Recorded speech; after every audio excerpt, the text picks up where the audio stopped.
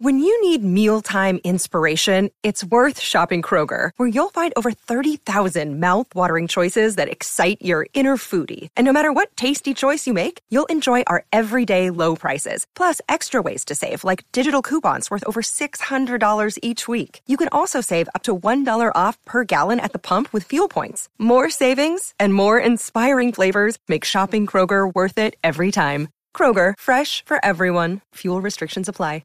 I'm always stunned when critics are like, there's no pace, something's long, something's everything. I'm like, if you put Chinatown in front of people today, they'd annihilate that movie. Yeah.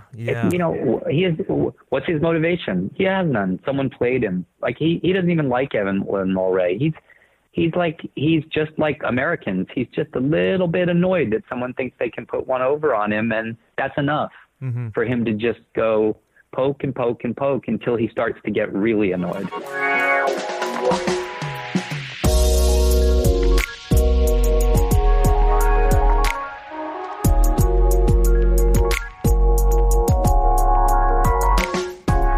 Hello, everyone, and welcome to episode number 11 of The Fourth Wall. I am your host, Griffin Schiller, and this is the show where we break down the fourth wall of the film industry as we get an inside look through our conversations with industry professionals ranging from directors, actors, you name it. This show is, of course, part of the Playlist Podcast Network, where you can find our weekly film discourse show, along with our other shows such as Indie Beat, Be Real, you name it, whatever your fix is, we got you covered over there. My guest today is someone who truthfully needs no introduction. It is finally Mr. Edward Norton. Now, I know I've been teasing this one for a little while, but I am absolutely thrilled to be able to bring it to you. Norton is truly one of the great talents of our generation, whose diverse body of work has spanned across films such as Primal Fear and American History X, both of which earned him Academy Award nominations, Fight Club, The Incredible Hulk, and Birdman,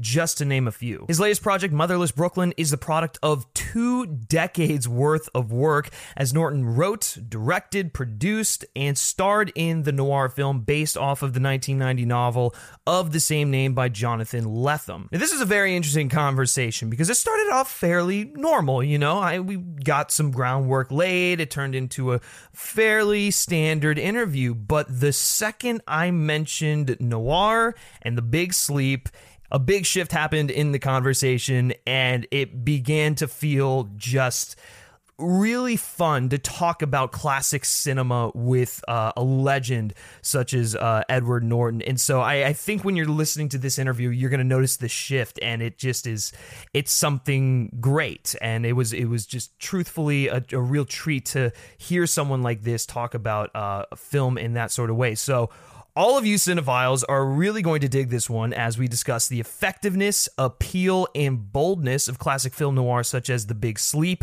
and Chinatown, along with influences such as Warren Beatty's Reds and Spike Lee's Do the Right Thing had on Motherless Brooklyn, and why films such as those excite him. So we talk about a lot, and hopefully you all enjoy it as much as I enjoyed talking to Mr. Edward Norton. So without further ado, here is our conversation. Last night was your was the first time you showed the film in New York, I guess, and I'm kind of curious what it was like, what the atmosphere was like, being able to finally show a movie so steeped in New York culture to like a proper New York audience. It was magical. It was magical. There's no other word for it. It was just great. It was. I've been going to the New York Film Festival since I was 1989. So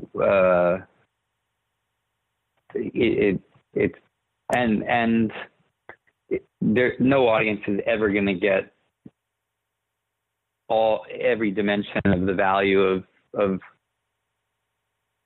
every little bit of where you shot things and what you're referencing, and so it had the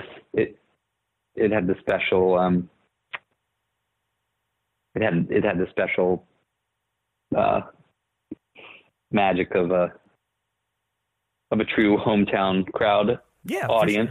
Sure. Yeah, right. Yeah. Right, which always has to be, encouraging and fun and stuff. But one of the so I was actually really looking forward to talking to you because I know that you you grew up in Columbia, Maryland, and I'm also from Maryland, and I grew up in Frederick, and I was just curious about, I guess, what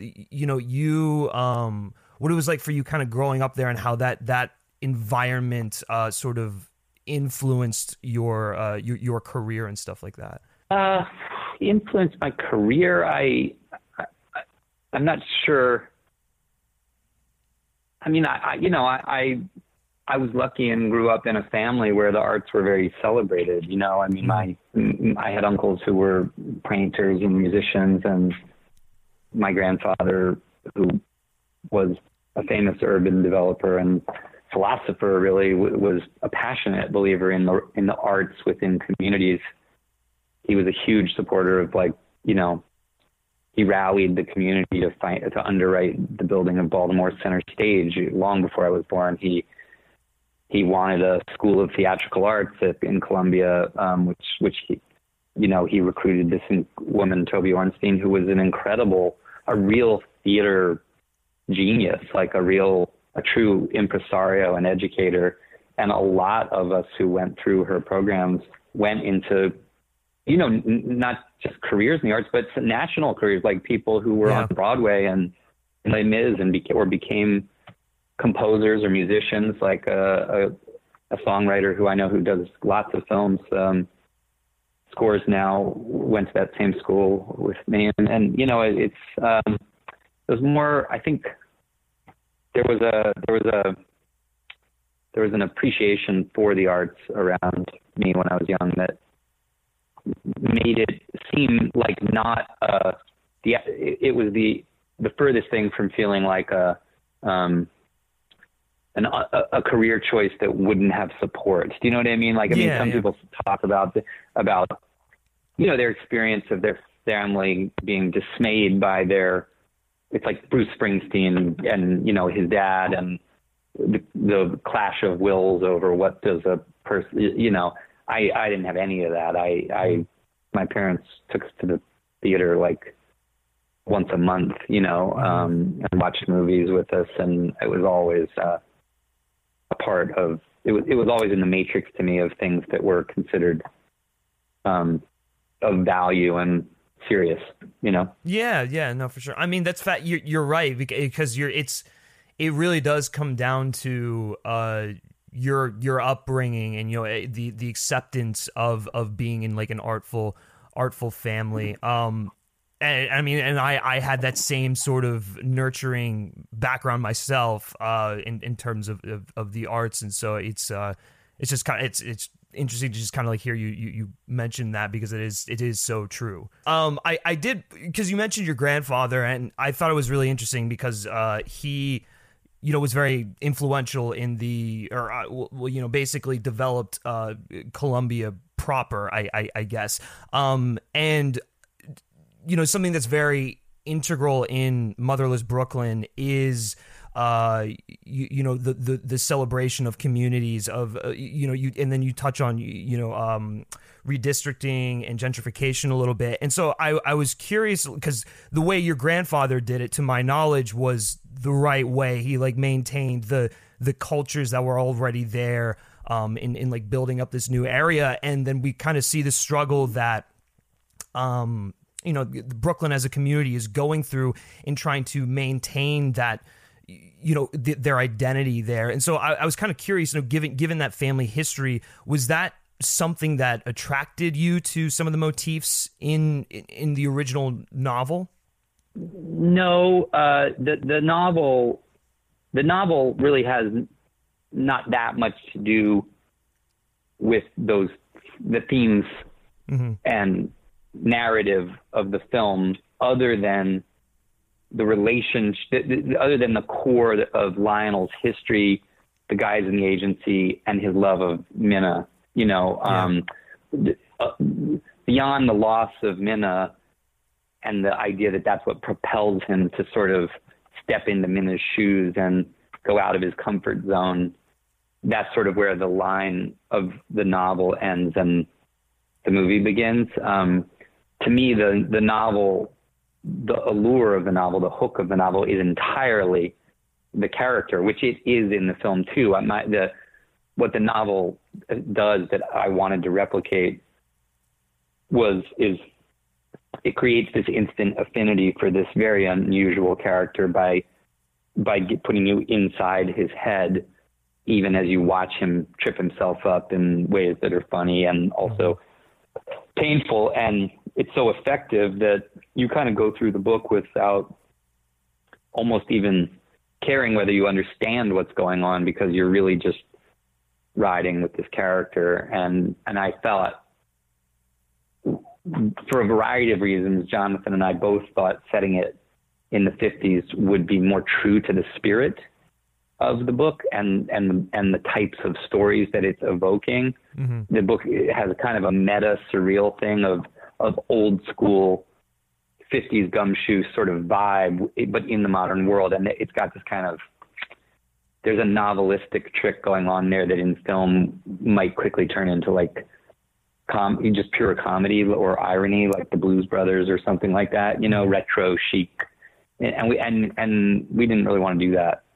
And so the answer, the short answer is that the novel's resonance with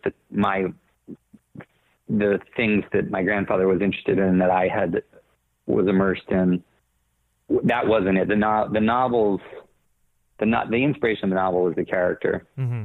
Mm-hmm. And the character and the demonstration that you could sort of like use the character as a vehicle in the story. But what I said to Jonathan was, what if we take your detective, like Raymond Chandler's Marlowe or something? What if we take your detective and we travel with him through another story? And he was beyond into it. He was like, he loved it. Because he wasn't, I don't want to say he wasn't enamored of it, but Jonathan's focus was the character as well. It wasn't the story of the novel, right? Which was pretty esoteric. He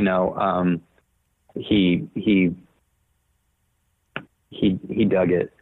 Yeah. So, and I think that kind of speaks to, what is so interesting about noir in general, because it's not, the films are not usually ever really about the story or whatnot. It's obviously a part of it, but you're right. It is, the focus is on the character. Like, the first one that comes to mind for me is like The Big Sleep. I couldn't tell you the first thing of what that film is about, but I remember the characters and their interactions and the dialogue. Yeah, and the dialogue. I watched that.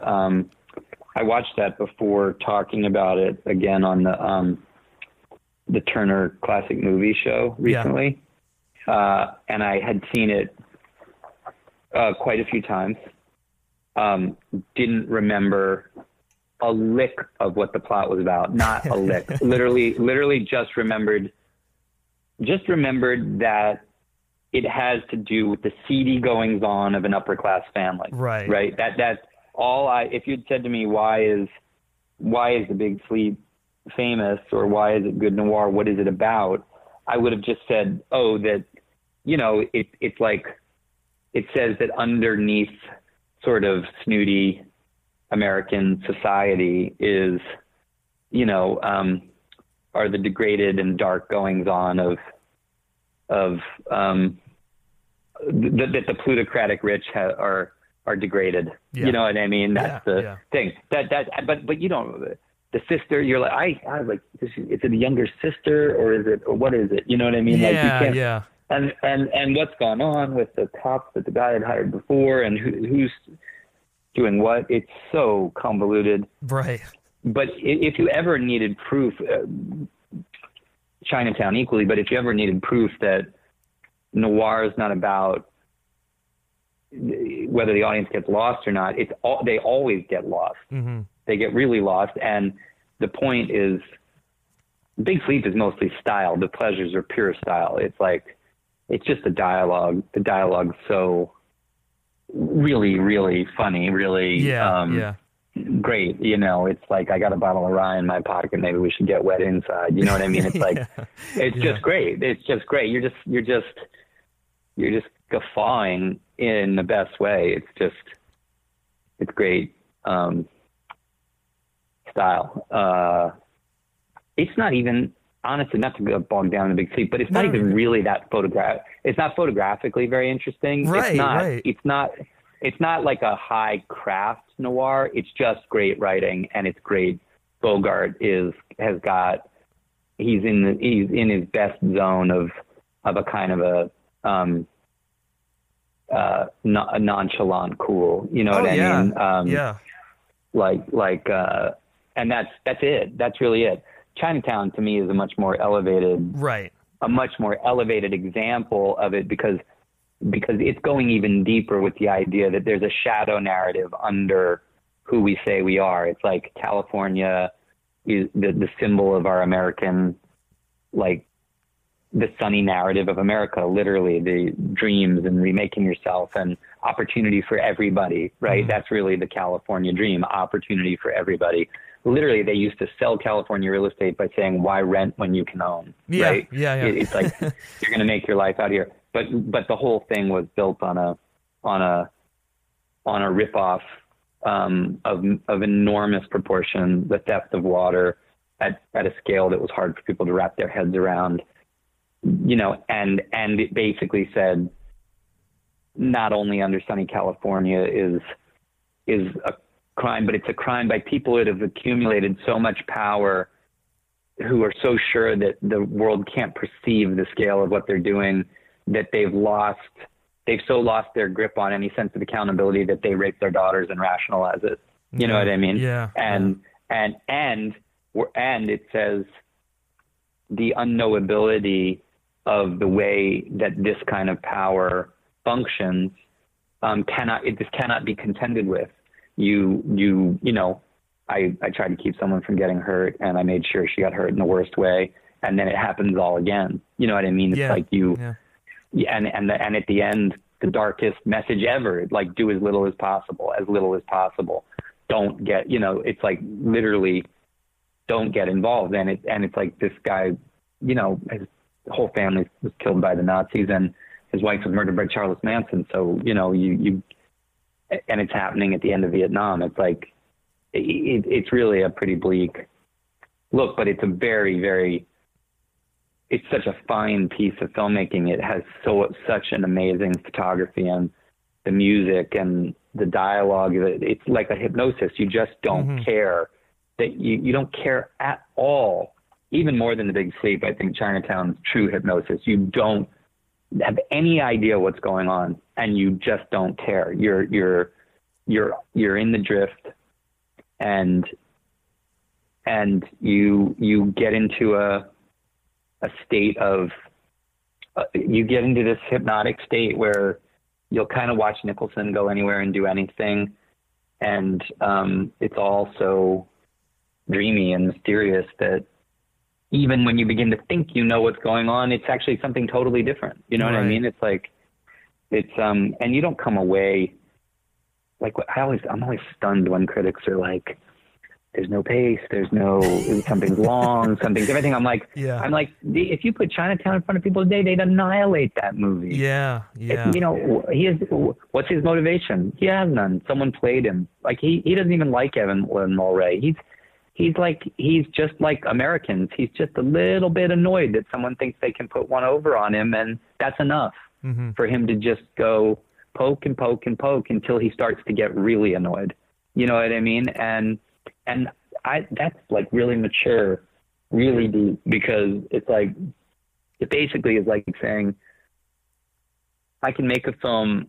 It's like Clancy's going like, I can put you under a friggin' spell. I know how to. I'm going to put you under a spell. It's magic. And you're not gonna. No, and you're not gonna. You're not gonna care why anybody's doing what they're doing. You're not gonna care if you understand what's going on. And in the end, you're not going to be able to narrate it back that they're dumping water in the night to drive the orange groves down to buy up the land using old people at a social club. You don't fucking know any of that. no one says those things. No one talks about the Albacore Club in Chinatown. They say, like, you know, oh God, it was incest, and somewhere way down under there, the fortunes of LA were built by stealing water and